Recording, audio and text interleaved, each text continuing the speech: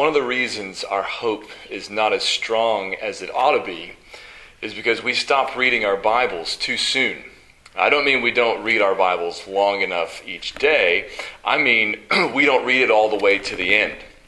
Maybe the reason we don't read it all the way to the end is because the book of Revelation seems so daunting to us and confusing at times to us with all those beasts and judgments and symbols that fill up the middle of the book. But the last two chapters of Revelation, Revelation 21 and 22, tell us the true happy ending, not only of the story that Revelation is telling, but the story that the whole Bible is telling, the story of how God is redeeming his people and setting right everything that went wrong in the beginning. Those chapters, Revelation 21 and 22, offer us an unbeatable hope and an unsurpassed vision of the future that God has prepared for his people. But we rarely go there. And as a result, that vision of glory and good and joy has not shaped our hope or even our hymns as much as it should. So I invite you to turn with me this morning to Revelation 21 and 22. That will be our focus for our sermon today. In this season that we're in of uncertainty and anxiety, we all need all the hope we can get. And these chapters offer one of the strongest doses of hope that I know of anywhere in the Bible. So let me read for us the first few verses of Revelation 21, and then we'll begin to dig in. John the Apostle says, "Then I saw a new heaven and a new earth. For the first heaven and the first earth had passed away, and the sea was no more. And I saw the holy city, New Jerusalem, coming down out of heaven from God, prepared as a bride adorned for her husband. And I heard a loud voice from the throne saying, 'Behold, the dwelling place of God is with man. He will dwell with them, and they will be his people, and God himself will be with them as their God. He will wipe away every tear from their eyes, and death shall be no more. Neither shall there be mourning, nor crying, nor pain any more, for the former things have passed away.' And he who was seated on the throne said, 'Behold, I am making all things new.'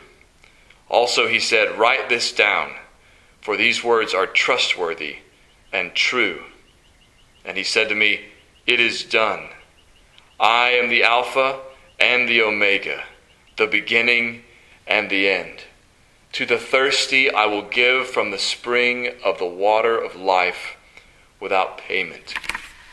Now, before we start looking at those verses and others in Revelation 21 and 22 in detail, there's something I want us to make sure we understand from the rest of the Bible, and that is that this promise in Revelation 21 and 22 of a new creation should not come as a surprise to us if we have been paying attention to the rest of the Bible story. So in the Old Testament and earlier in the New Testament, the Bible makes very clear that God is preparing for us a new creation, a new heavens and a new earth in which he will dwell with his people. So this is not just some,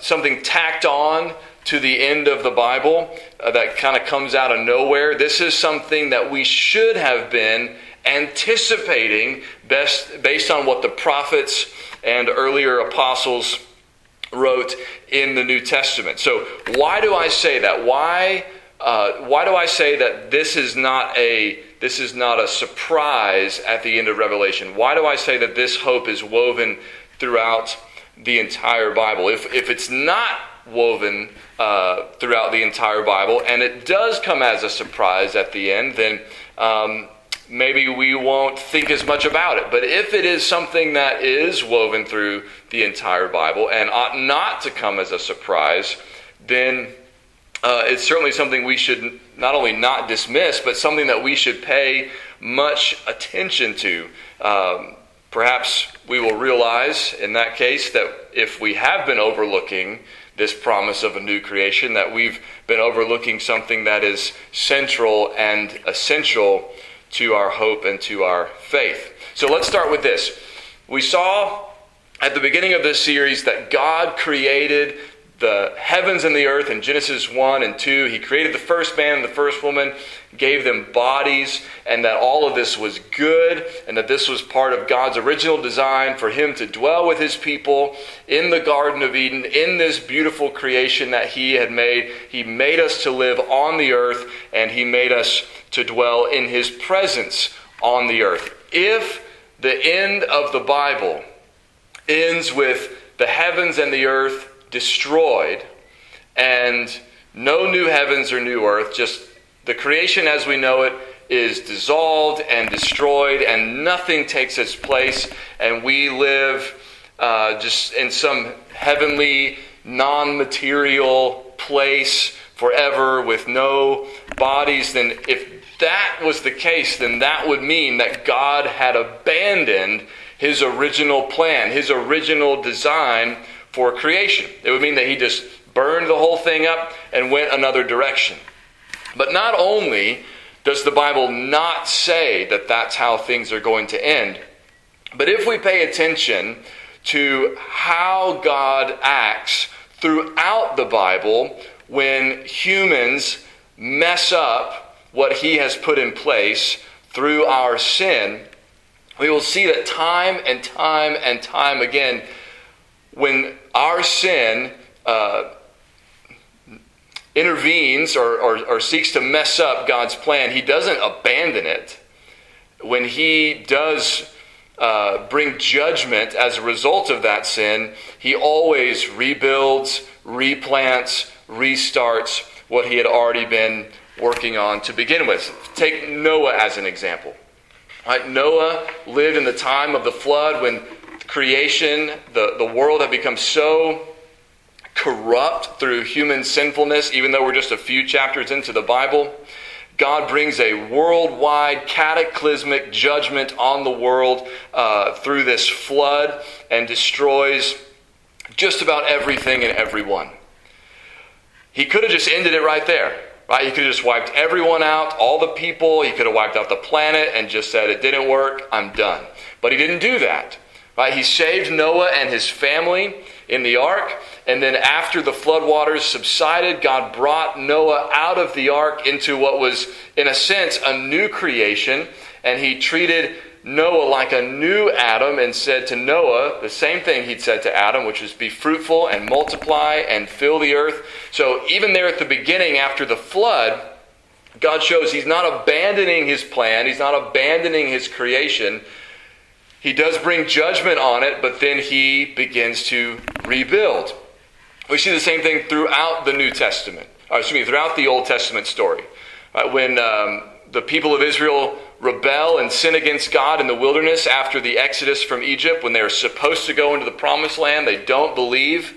And so what does God do? He doesn't abandon Israel. He brings judgment on the generation that was unfaithful, but then he raises up a new generation and brings them into the Promised Land. What does he do when he makes these amazing promises to David about the Messiah coming from his line and reigning on his throne and establishing his kingdom forever? What does he do when David sins and then his son Solomon sins? Well, after Solomon's sin, he divides the kingdom in two, but he preserves Judah out of faithfulness to the promises he made to David, and he continues to work through the nation of Israel. Saul, who came before David, was the first monarch, the first king of Israel. He was a failure. He sinned against God. He didn't listen to God. He didn't trust God.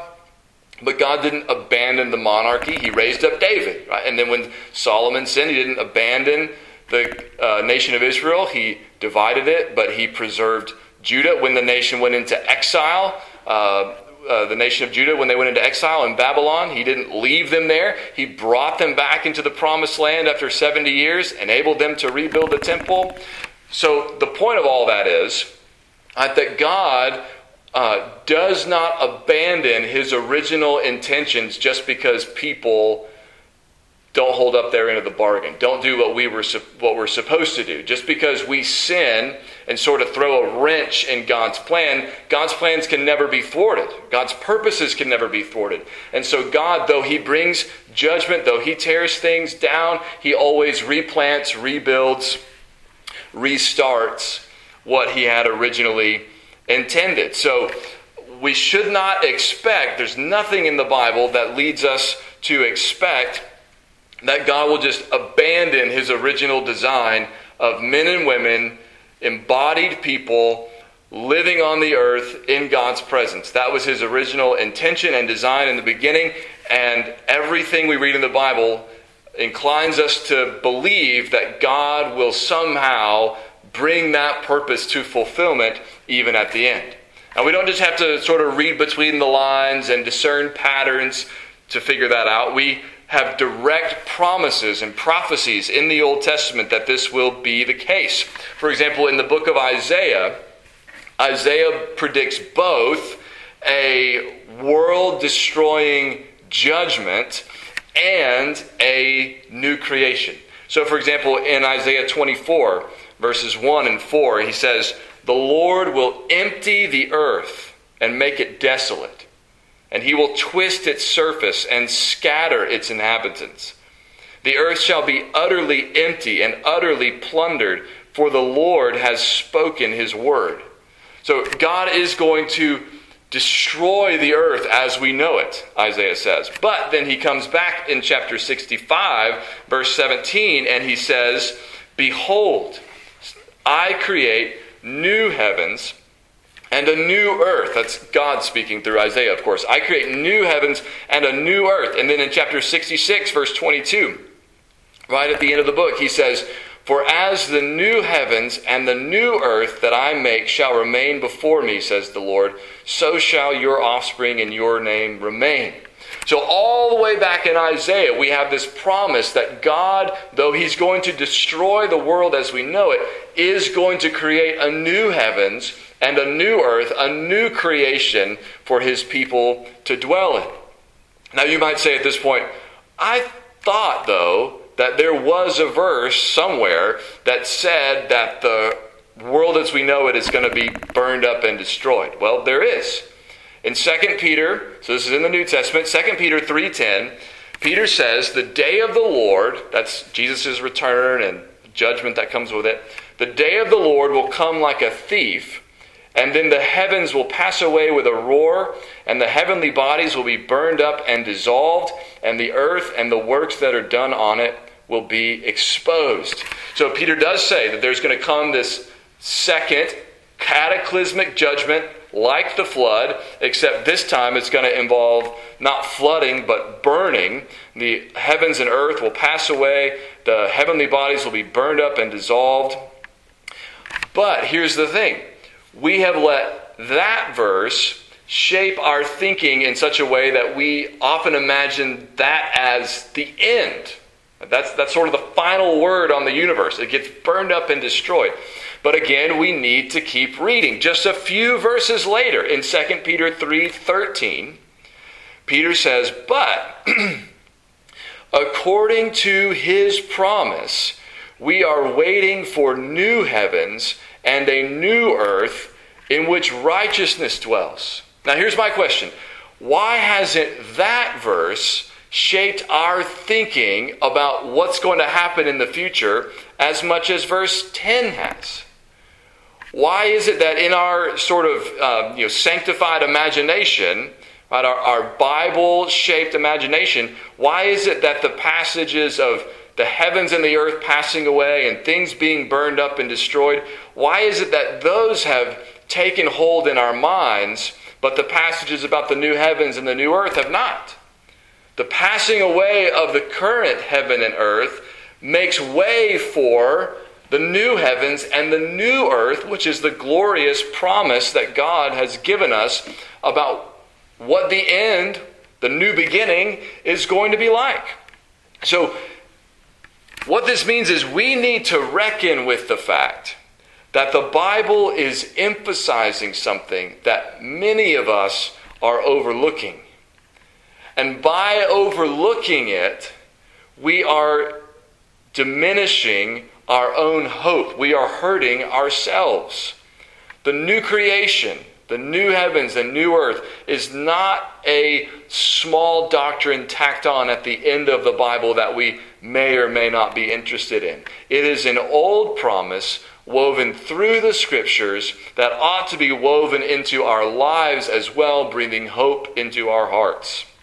So, now that we know this is not something new or something small or insignificant, let's look at what Revelation 21 and 22 has to say about this new creation. Now, we could spend sermons upon sermons unpacking these two chapters. I just want to hit some of the highlights this morning. So here's where we start. Verse 1 of Revelation 21 says, John says, "Then I saw a new heaven and a new earth, for the first heaven and the first earth had passed away, and the sea was no more." So right here, we're right where Peter left us, right? The first heavens and the first earth, the one God created in Genesis chapter 1, the one that we are living in right now, that heavens and earth is going to pass away. It's going to die, as it were.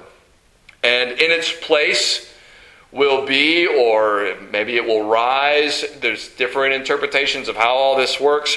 But in its place, somehow, there's going to be a new heaven and a new earth. All right, so earth has not been abandoned. Earth has been either renewed or replaced by a new earth. But the idea of us living on the earth has not been abandoned by God. He has simply prepared for us a new earth in which to dwell. And not only are we going to dwell on this new earth, but God is going to dwell with us. Remember in the early chapters of Genesis, God walked in the Garden of Eden with Adam and Eve. He was present there with him. They had fellowship with him before they sinned. And that is going to be restored at the end. Verse 3 of Revelation 21 says, "And I heard a loud voice from the throne saying, 'Behold, the dwelling place of God is with man. He will dwell with them, and they will be his people, and God himself will be with them as their God.'" So we put this together with what we saw last week, right, in 1 Corinthians 15, that when Jesus comes back, our bodies are going to be raised from the dead, resurrected, no longer perishable, but now imperishable, no longer mortal, but now immortal. We'll have immortal, resurrected bodies. We'll have a new creation, a new earth to live upon, and God himself is going to come to dwell with us upon the earth. In other words, God is restoring his original design for creation in the beginning, before sin. He is restoring that and making it even better for us at the end. What went wrong in the beginning as a result of Adam and Eve's sin, he's going to fix that too. Right? Look at verse 4. "He will wipe away every tear from their eyes, and death shall be no more." Remember, there was no death before Adam and Eve sinned. But God told Adam that if he ate from that one tree that God had forbidden, if he ate from that tree, then the wages of that sin would be death. The consequence of that sin would be death. And the Bible says that Adam, through his sin, he brought death into the world. There was no death before Adam sinned. And at the end, death will be no more again. Death will be banished. Remember, we saw last week in 1 Corinthians 15, again, that the last enemy to be destroyed is death. And when Jesus comes back and raises his people from the dead, that will be the end of death. In fact, right here in Revelation 20, in verse 14, just before the verses we're looking at this morning, at the final judgment is described. And then in verse 14, after the people are judged, it says, "Then death and Hades were thrown into the lake of fire. This is the second death, the lake of fire." So even death will be put to death. Death will be no more death in the new creation. We will no longer die. And not only that, but he says, "Neither shall there be mourning, nor crying, nor pain anymore, for the former things have passed away. So everything that has gone wrong with the world as a result of sin, both death coming into the world because of sin and the curse that brought in multiplied pain for women and for men in their respective roles. Women's pain in childbearing, Genesis 3 says, will be multiplied. The man is going to have to work painfully. His work will be toilsome. He's going to have to get bread by the sweat of his brow and will return to the dust. All of that is going to be undone and removed. No more pain, no more crying, no more mourning, no more death. Everything that has gone wrong with the world, God is going to set right. And look at how he says it in verse 5. He says, "Behold, I am making all things new." All things new. It's not going to be like it is anymore. God is going to make everything new and make everything right in the end. And in this new heavens and new earth, there is, in a sense, going to be a new Garden of Eden. Remember how the Garden of Eden was this lush and beautiful place. It was surrounded by 4 rivers that made the garden flourish. And in the garden was the tree of life. And Genesis 3 indicates that if Adam and Eve had been allowed to live in the garden and eat from the tree of life, they would have lived forever. And in Revelation 22, verses 1 and 2, as John is being shown this new creation and the new Jerusalem, in the new creation, it says, "Then the angel showed me the river of the water of life, bright as crystal, flowing from the throne of God and of the Lamb through the middle of the street of the city. Also on either side of the river the tree of life with its 12 kinds of fruit, yielding its fruit each month. The leaves of the tree were for the healing of the nations." So in this new creation, in this new heavens and new earth, we've got the river of the water of life, and we have the tree of life, indicating that all we need, God is going to provide for us to nourish us, and we are going to live in His presence forever. So if that seems too good to be true, right? If that seems beyond anything you could possibly deserve, the truth is that it is. It's beyond anything any of us could deserve or even dare to hope or ask for. But the Bible also makes clear that this is how grace works. Our God is abundantly gracious and merciful, and He gives to us far beyond what we deserve. Look back at verse 6 of chapter 21. He says, "It is done. I'm the Alpha and the Omega, the beginning and the end." And then he says this, "To the thirsty, I will give from the spring of the water of life without payment." So here's what qualifies you to share in the glory and goodness and grace of this new creation. You just have to be thirsty. You just have to long for it, desire it, know that you need it. If you're thirsty for what will truly satisfy, and you come to God asking for that, He will give it to you. And He's made a way to give that to you through His Son.